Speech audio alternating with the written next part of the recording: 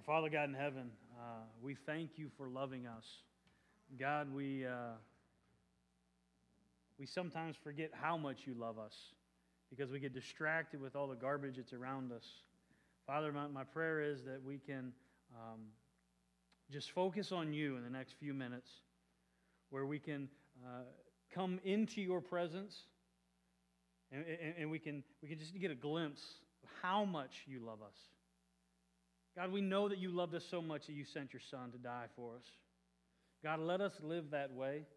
Lord, let us be able to learn something today so we can live to up to the potential in which you have for us to do great things. And it's in your great name that we pray, Jesus. Amen. You'll have a seat. All right. Turn in your Bibles to 2 Timothy chapter 1. And I told Jake I'm going to kind of springboard off of what he started last week, talking a little bit about self-control, but really kind of then expounding on this a little bit deeper. And if you have your leaflet, your Life Point leaflet, you'll see that there's a bunch of notes on the back. My plan is to get through all of them. We'll see. But not that I have to reiterate, but I just wanted to talk a little bit about that Kids Point Fun Night real quick. Because right now what it's going to look like is Chuck and Shelly and Shannon and myself and are going to...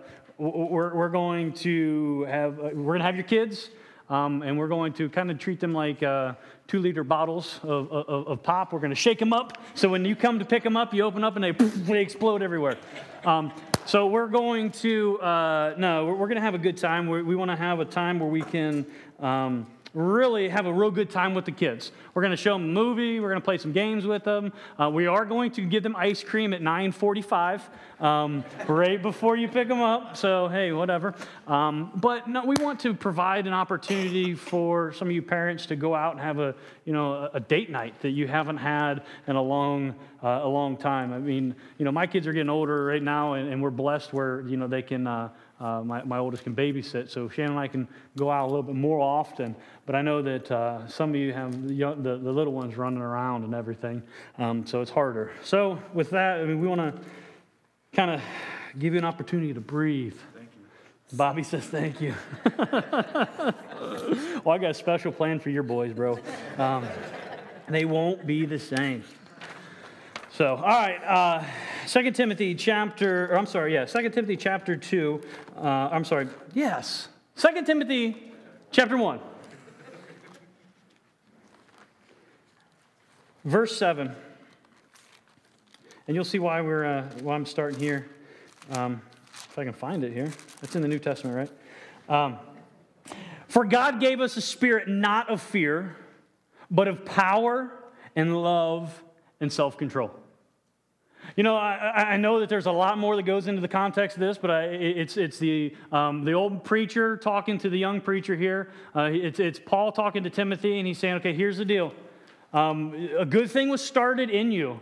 Your faith is something that was ignited by your grandma and your mom, and they've done a really good job. What I want to do is I want to remind you of some really key things.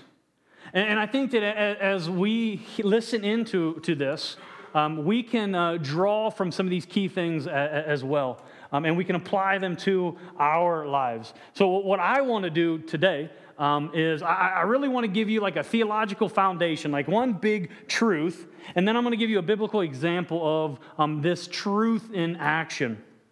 So if you're looking at the back of your notes here, you're going to see that the title for today's sermon is God's Potential for You. God's potential for you, because I think that everybody needs to understand that God has a potential for you. And if you don't hear anything else that I say the rest of the day, I believe this, that God has created you for something greater than you. This is not a motivational speech like, we're going to, dilute the gospel and throw Jesus out of the equation. No. Quite the opposite, because the greater than you is all about God's glory. But what you need to understand and what you have to believe is the truth and not the lie. The lie is that Satan wants to come in and make you think that God really doesn't want what's best for you. Does God really want you to be, it's a whole Garden of Eden kind of mindset. Did God really say kind of thought? No, what we have to understand is, no, God wants what's best for you. God wants to see you in your potential, and He sees you in your potential. And we'll open that up a little bit more here in a minute. But in this text here, it says that God did not give us the spirit of fear. So if you look at the first thing we need to fill out there is God did not give His children a spirit of fear. Why do I make sure that we say His children, not just say us? Well, it's really easy for people just to see us in there and think that God is talking about everyone in the world. No, He's specifically talking about His children. His children. And He says that His children are not given the spirit of fear. Some of you are sitting here thinking, well, I have fear. Well, God didn't give that to you. And we're going to see where that comes from here in a second. But what we understand from this text and many other texts is that God gave His children a spirit of power. And I love that word, dynamis. What does that sound like? Dynamite, yeah. Of power, of love, and of self-control. And Jake gave us this illustration last week, and I think this is a really good illustration of like when he's at his work. And he's walking through his shop. He knows how to keep himself under control so he doesn't run into things and trip over things and hurt himself. Because we wouldn't want Jake to hurt his pretty face, right? Can't afford it. But I guess everybody's on your side now, I guess. Whatever. But he gave us this illustration of keeping ourselves under control. And as we are kept under control, we can go through this journey we talked about of life, this spiritual walk. I love that illustration because I think that self-control obviously is something that is given to us by God. And I love how the Apostle Paul continues on to tell... He continues on to tell Timothy here that where this power, this love, and this self-control, like where it's manifested in, and how it is to be. Let me just read verses 8 through 14 real quick. It says, "Therefore, do not be ashamed of the testimony about our Lord, nor of me, His prisoner, but share in suffering for the gospel by the power of God, who saved us and called us to a holy calling, not because of our works, but because of His own purpose and grace, which He gave us in Christ Jesus before the ages began, and which now He has manifested through the appearing of our Savior, Christ Jesus, who abolished death and brought life and immortality to light through the gospel, for which I was appointed a preacher and apostle and teacher, which is why I suffer as I do. But I am not ashamed, for I know whom I have believed, and I am convinced that He is able to guard us until that day, what has been entrusted to me.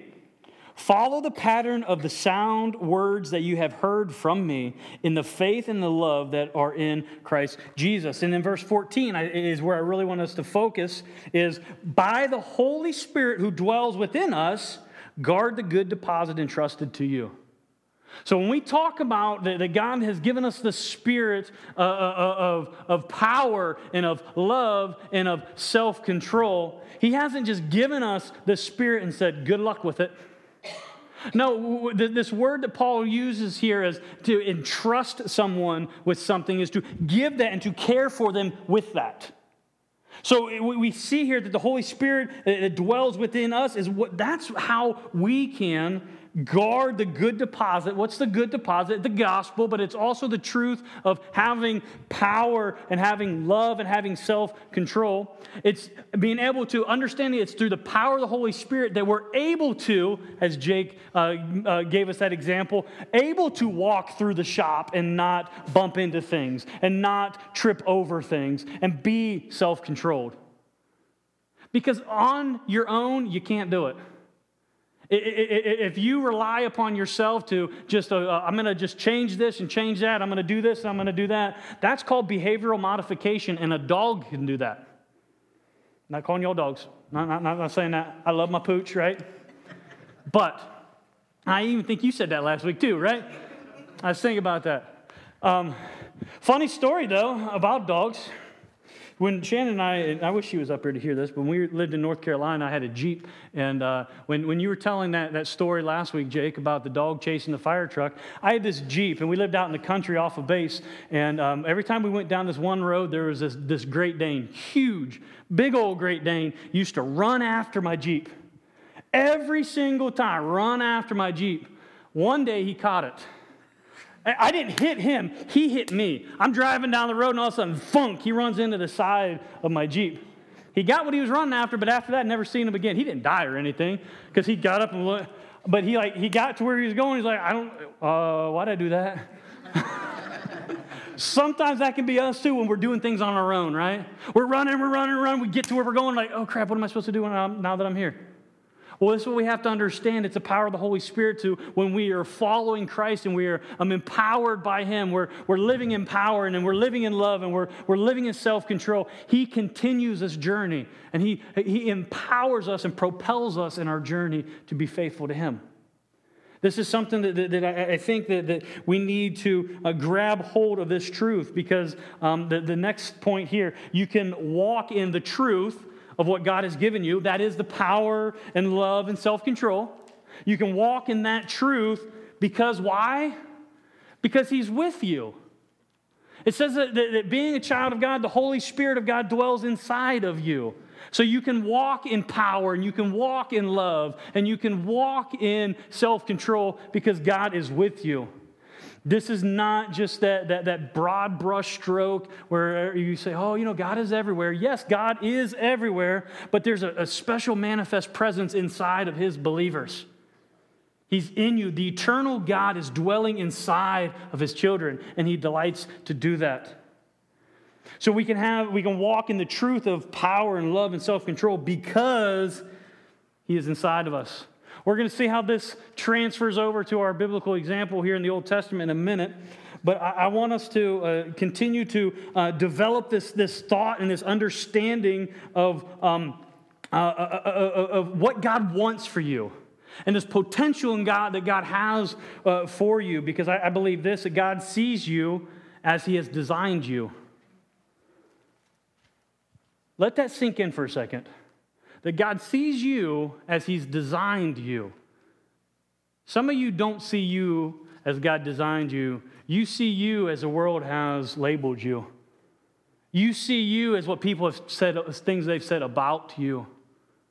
But understand, as a child of God, God sees you as He designed you. Now, is everybody designed a little bit different? Absolutely. There are big people, there are small people, there are different colored people, whatever. But even there's different abilities within inside of people.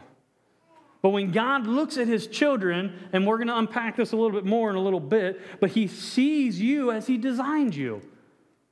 Don't let the devil make you or get you to believe a lie of something that you're not. That's what the devil wants you to do. He wants you to believe the lie that you're worthless. You have no significance. You have no acceptance or assurance or, you have no worth. That's not true. That's a lie. But he wants to steal that from you. He wants to get you to believe that so he can make you ineffective. So you walk around like your dog just did get hit by a Jeep going down the road and he got smashed and you're like, oh, my dog died. Oh, poor, pitiful me. That's how the devil wants you to react.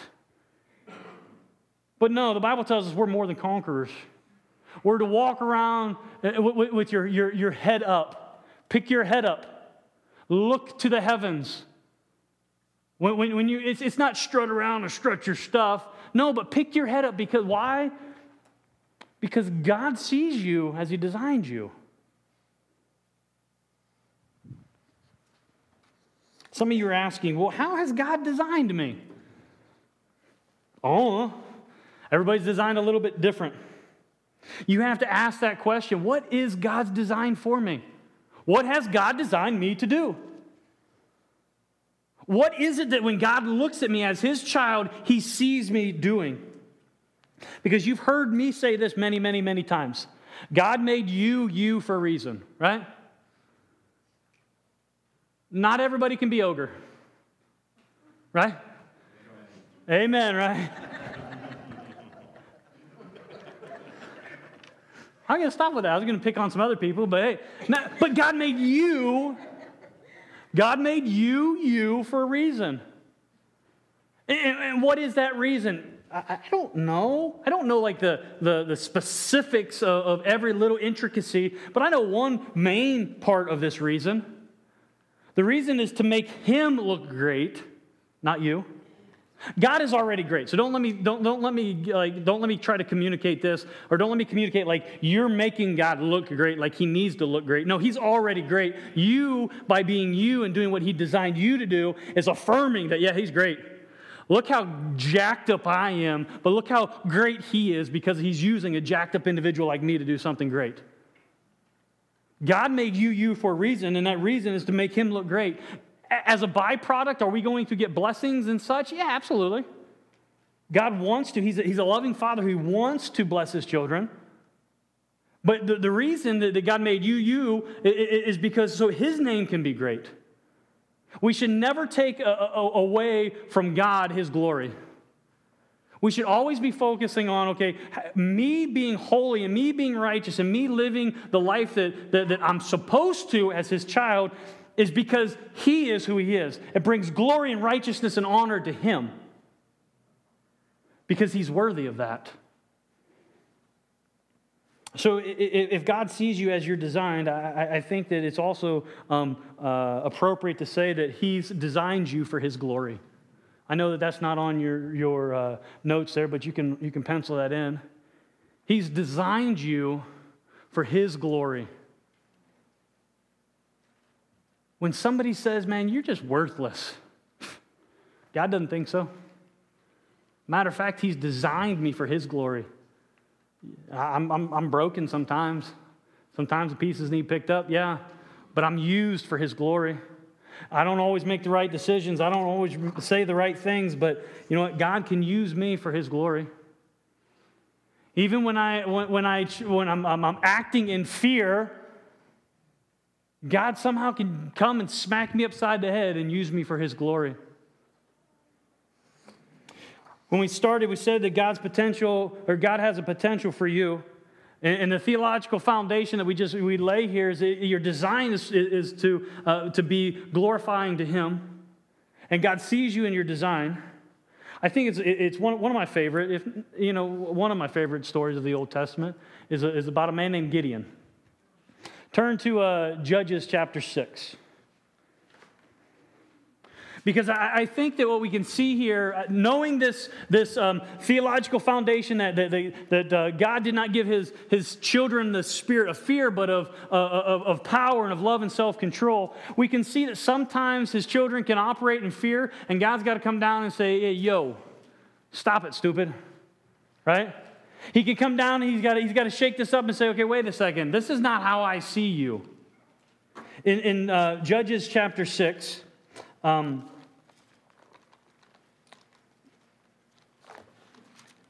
let's do this. To give us a little bit of background, I'm going to just read through 1 through 10 to kind of, because some of you have never heard the story of Gideon, so we need to kind of to get this background. But no, let's do this first. Throw up there verse 11 real quick, because then we'll go back. Verse 11 says, now the angel of the Lord came and sat under the terebinth of Ophrah, not Oprah, which belonged to Joash the Abiezrite. while his son Gideon was beating out wheat in the winepress to hide from the Midianites. Okay, so quick context. We're going to read 1 through 10 real quick. But what we need to understand is that Gideon is down inside of a wine press. If you don't know what a wine press, real quick, a picture of a wine press. A wine press was like a depression down in that was cut out in rock. Most of the time it was cut out of rock, or sometimes they would dig it in the ground and lay rock, stone in there. So what they would do is they would throw the grapes in there, and they would tread the grapes, and then there was this little trough that would come out to a different holding area where all the juice and everything would come out. So it was a depression in the ground. So what we see here is Gideon was down inside the wine press, and it says he was beating out the wheat. Well, what we have to understand is how, some of you farmers know how this works, but how wheat is separated. You got the head that's heavy and the chaff that is very light. So what they would do is they would beat it with rods, and they would toss it up in the air, and the wind would blow the chaff away, and the heads of the kernels or the grain or whatever would fall back down. Normally, when this was done, they would do it like on top of a hill, or they would do it when the wide open, so they had plenty of breeze and wind to blow the chaff away. So what we can see right now is that obviously Gideon here is operating in fear, because he's not doing it where he should do it, up on top of the high place. He's doing this down in this wine press. And Gabe and I were talking about this week, and I told him, like, I imagine kind of looking out over the horizon, and all of a sudden you see this just clump of wheat go up out of the ground and go up out of the ground. And then as you get closer, you see Gideon down in there. He's throwing it up, and that's what has taken place. Well, this is where Gideon is at. Why is he there? I'm glad you asked. Look at verse 1. The people of Israel did what was evil in the sight of the Lord, and the Lord gave them into the hand of Midian 7 years. And the hand of Midian overpowered Israel, and because of Midian, the people of Israel made for themselves dens that are in the mountains, in the caves and the strongholds. For whenever the Israelites planted crops, the Midianites and the Amalekites and the people of the east would come up against them. And they would encamp against them and devour the produce of the land as far as Gaza, and leave no sustenance in Israel, and no sheep or ox or donkey. For they would come up with their livestock in their tents, and they would come like locusts in number. Both they and their camels could not be numbered or counted. So that they laid waste the land as they came in. And Israel was brought very low because of Midian, and the people of Israel cried out for the Lord, for help to the Lord. And when the people of Israel cried out to the Lord on account of the Midianites, the Lord sent a prophet to the people of Israel and said to them, "Thus says the Lord." That's always an indicator. If you ever see that, listen. "Thus says the Lord, the God of Israel, I led you up from Egypt and brought you out of the house of slavery. And I delivered you from the hand of the Egyptians and from the hand of all who oppressed you, and drove them out before you and gave you their land. And I said to you, I am the Lord your God. You shall not fear the gods of the Amorites in whose land you dwell. But you have not obeyed my voice." Why is Gideon down inside of the wine press? Because of fear, because the Midianites and the Amalekites, every time the crops come in, they come over and they steal. They steal everything. So he's trying to do, man, I'm just trying to take care of my family here. Here's what I'm going to do. I'm going to get down here. I'm going to be real secretive, and I'm going to do this. He's operating out of fear. Now, can we fault him because he wants to eat? No. What we have to look at is how he's operating. He's operating not in a spirit in which God has given him. Because remember, God did not give us a spirit of what? Fear. But of power and of love and self-control. So, I love, this is one of those moments you're reading the Bible and you just chuckle. Or maybe you laugh out loud. Because when the angel comes to him, because he is down there throwing the wheat up and everything, it says, and the angel of the Lord appeared to him and said to him, really quick, know this. When the Bible is talking in the Old Testament about the angel of the Lord, these are things called theophanies or Christophanies. I know this is a lot, but just this is an appearance of the pre-incarnate Christ. So this is Jesus appearing before he came as a baby. All right? So if somebody says, well, you know, there's no Jesus in the Old Testament, baloney. The angel of the Lord. Okay, this is the representation, the pre-incarnate Christ has come and is talking to Gideon right now. And he says, "The Lord is with you, O mighty man of valor." Come on now, do I got to read that one more time? "The Lord is with you, O mighty man of valor." What's Gideon doing? He's hiding.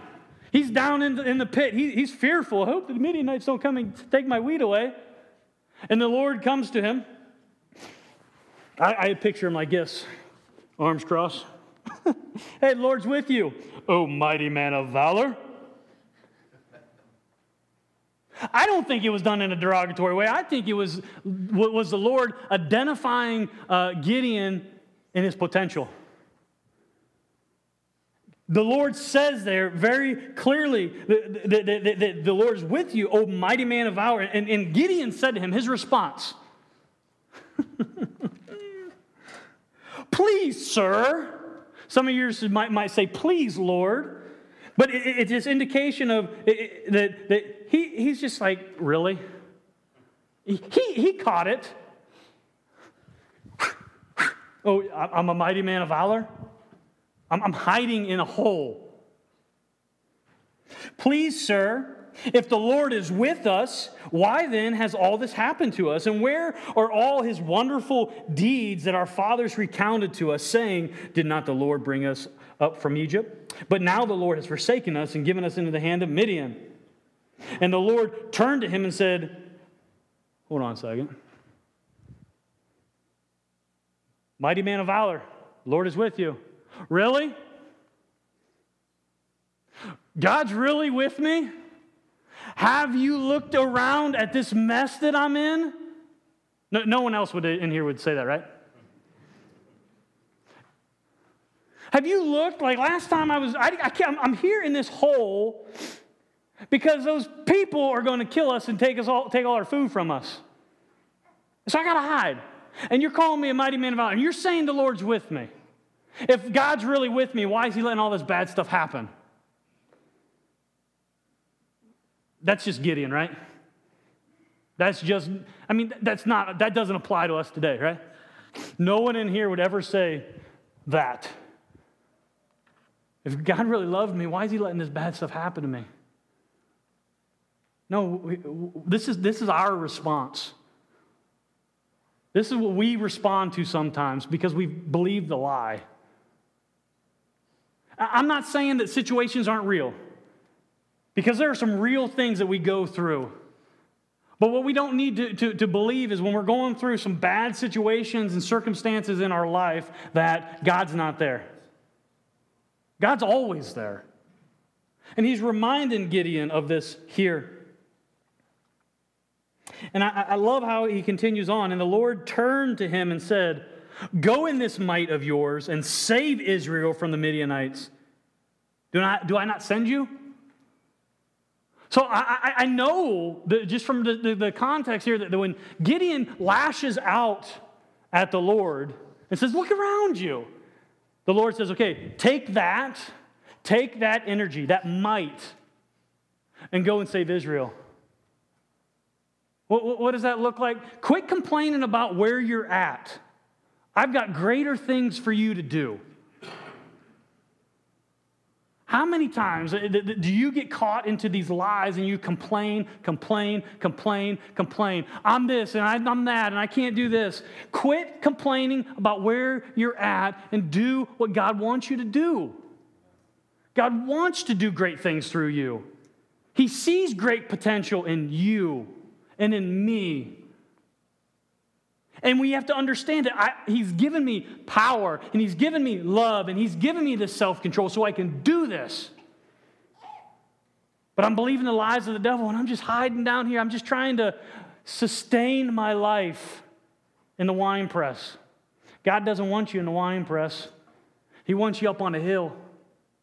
He wants you to proclaim His good works. It goes on here to say, and here, let's do this. Let's fill in that first blank there, of that second part. God sees His children in their potential. God sees His children in their potential. Remember, we just said God sees His children in the way in which He designed you. He's designed you for a reason.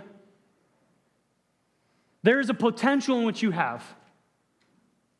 That through the power of the Holy Spirit that you can be that person. And that person is not for you. That person is not for me. That person is for God. Here, God is telling Gideon that, hey, I'm going to use you, mighty man of valor. I'm going to use you to save all of Israel. Dude was having a hard time saving his own family, and he's like, and God's saying, I'm going to use you. It goes on to say, and he said to him, so Gideon's saying to the Lord again, now, please, Lord, how can I save Israel? Behold, my clan is the weakest in Manasseh, and I am the least in my father's house. So what's his response? You want me? You want me? Remember, I'm in the wine press. I can't do this. We're the weakest clan, I'm the weakling in my house. I just can't do this. You want me to save Israel? Man, I can't do it. Can't do it. God doesn't listen to can'ts. And the Lord said to him,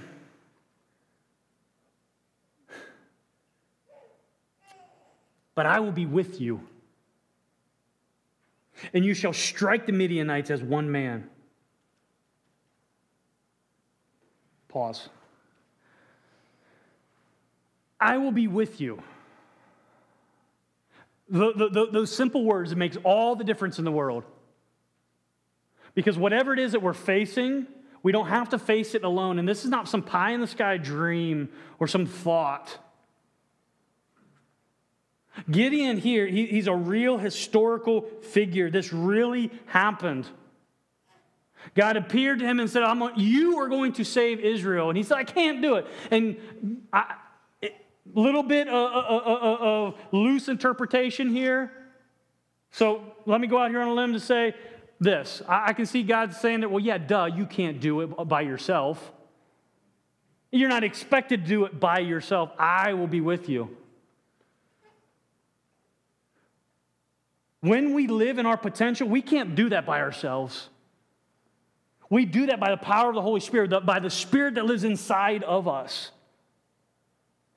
And if we grab that, and we hold on to that, and we understand that it's the power of the Spirit, it's the Holy Spirit, the third person of the eternal God inside of us. He's with us. You can't take your insides out and leave them somewhere and go on your day. Just the same sense, if you're a child of God, you can't take the Spirit out of your life and go on. He's with you. And if God is telling you to do something, He's giving you the power, the strength, the ability, the opportunity, all of that to do that. Why does He want to do that? Why does He want you to do that? Well, I believe this. God's children, living in their potential, brings glory to God. When you live inside the potential in which God has designed you for, you bring glory to God. If you do things on your own and try to say, hey, look what I've done, that doesn't bring glory to God, that brings glory to you. God does great things through you to bring glory to Him. That's why He's designed you special. Some of you are special, right? A little more special than others. I like to use the word, we're unique, right? God designed you that way to bring glory to Him.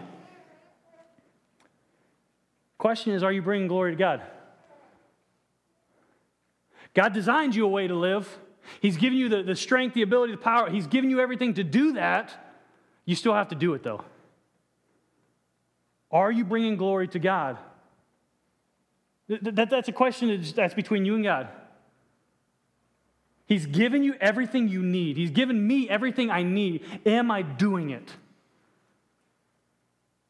This is what Gideon, this mighty man of valor, when God shows up and identifies him, he sees him in the potential in which he can be.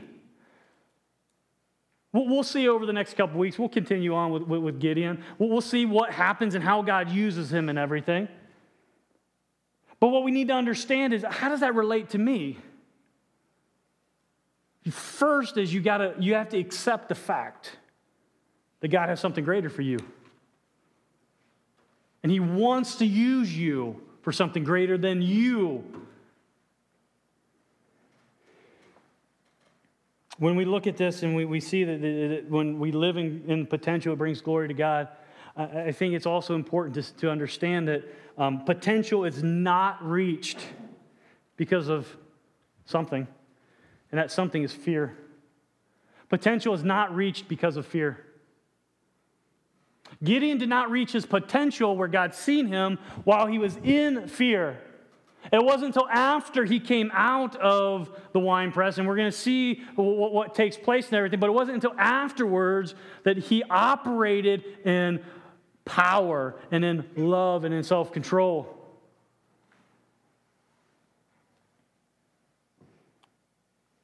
How chapter 6 of Judges starts there kind of gives us the root of where fear comes from. Fear comes from doing what is evil in the sight of the Lord. Fear comes from doing what is evil in the sight of the Lord. Man, I don't want to go through everything. But if you're operating in fear, self-assessment, okay, what am I doing that's evil in the sight of the Lord? Some of you will say, well, I'm not really doing anything evil. Okay, what are you doing that does not line up with God's will? Or what does not line up with God's standard? That's evil. Fear comes from that. If we're operating in fear, it's because there's something in our life that has to change. It's not God. It's us. What is that? And everybody's, it's just a little bit different.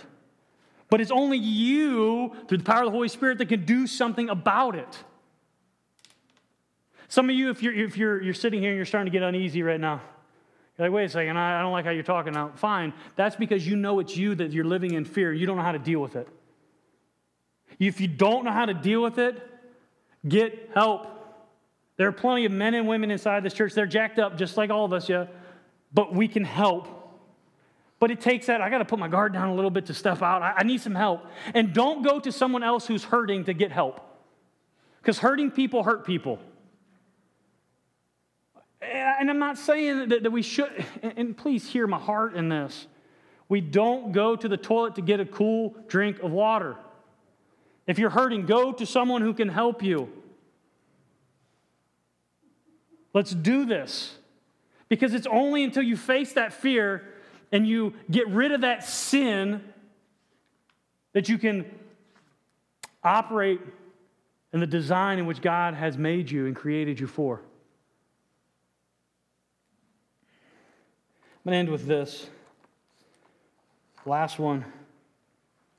The Father sees his Son when he is looking at his children.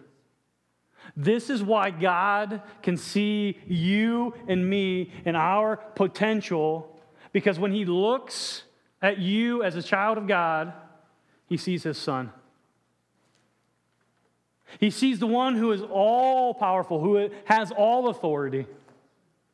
So nothing's going to stand in the way of the Son. We are covered by the blood of the Son when we put our faith and our trust in him. So when God the Father looks at us as his children, he sees the Son. So when he says, "O mighty man of valor," or "O mighty woman of valor," he can mean that. He can say that's not something that we should take nonchalantly. He's seeing the power of his Son in your life. What you going to do about it? That's a question. What you going to do about it? Let's pray. Father God in heaven, Lord, we thank you for this time. God, where we can take and we can see your truths that you've given us, where we're supposed to live, and how you see us, and that you've given us the power and the strength and the ability, everything to be there, to live there. But God, we get in the way too many times. So God, it's my prayer that we can just focus on you, that we can believe the truth and not the lie, that we can surrender our life to you and know that you are all powerful. And it's through the blood of Jesus that was shed for me on the cross to forgive me of my sins, that I can stand victorious in front of no matter what it is I face. God, if there's someone here that does not grasp that, my prayer is that you stir up inside of them a desire to reach out and say, man, I want to know more about who this Jesus is and these truths. And God, my prayer also is that your children that are sitting here that are operating in fear, that they're still down in the wine press when you're standing saying, oh, mighty man, mighty woman, what you doing? My prayer is that they grab hold of your truths and they come up out of the wine press and they stand in your power and in your strength and your might so they can face whatever it is that it comes in their way. So God, as we close today,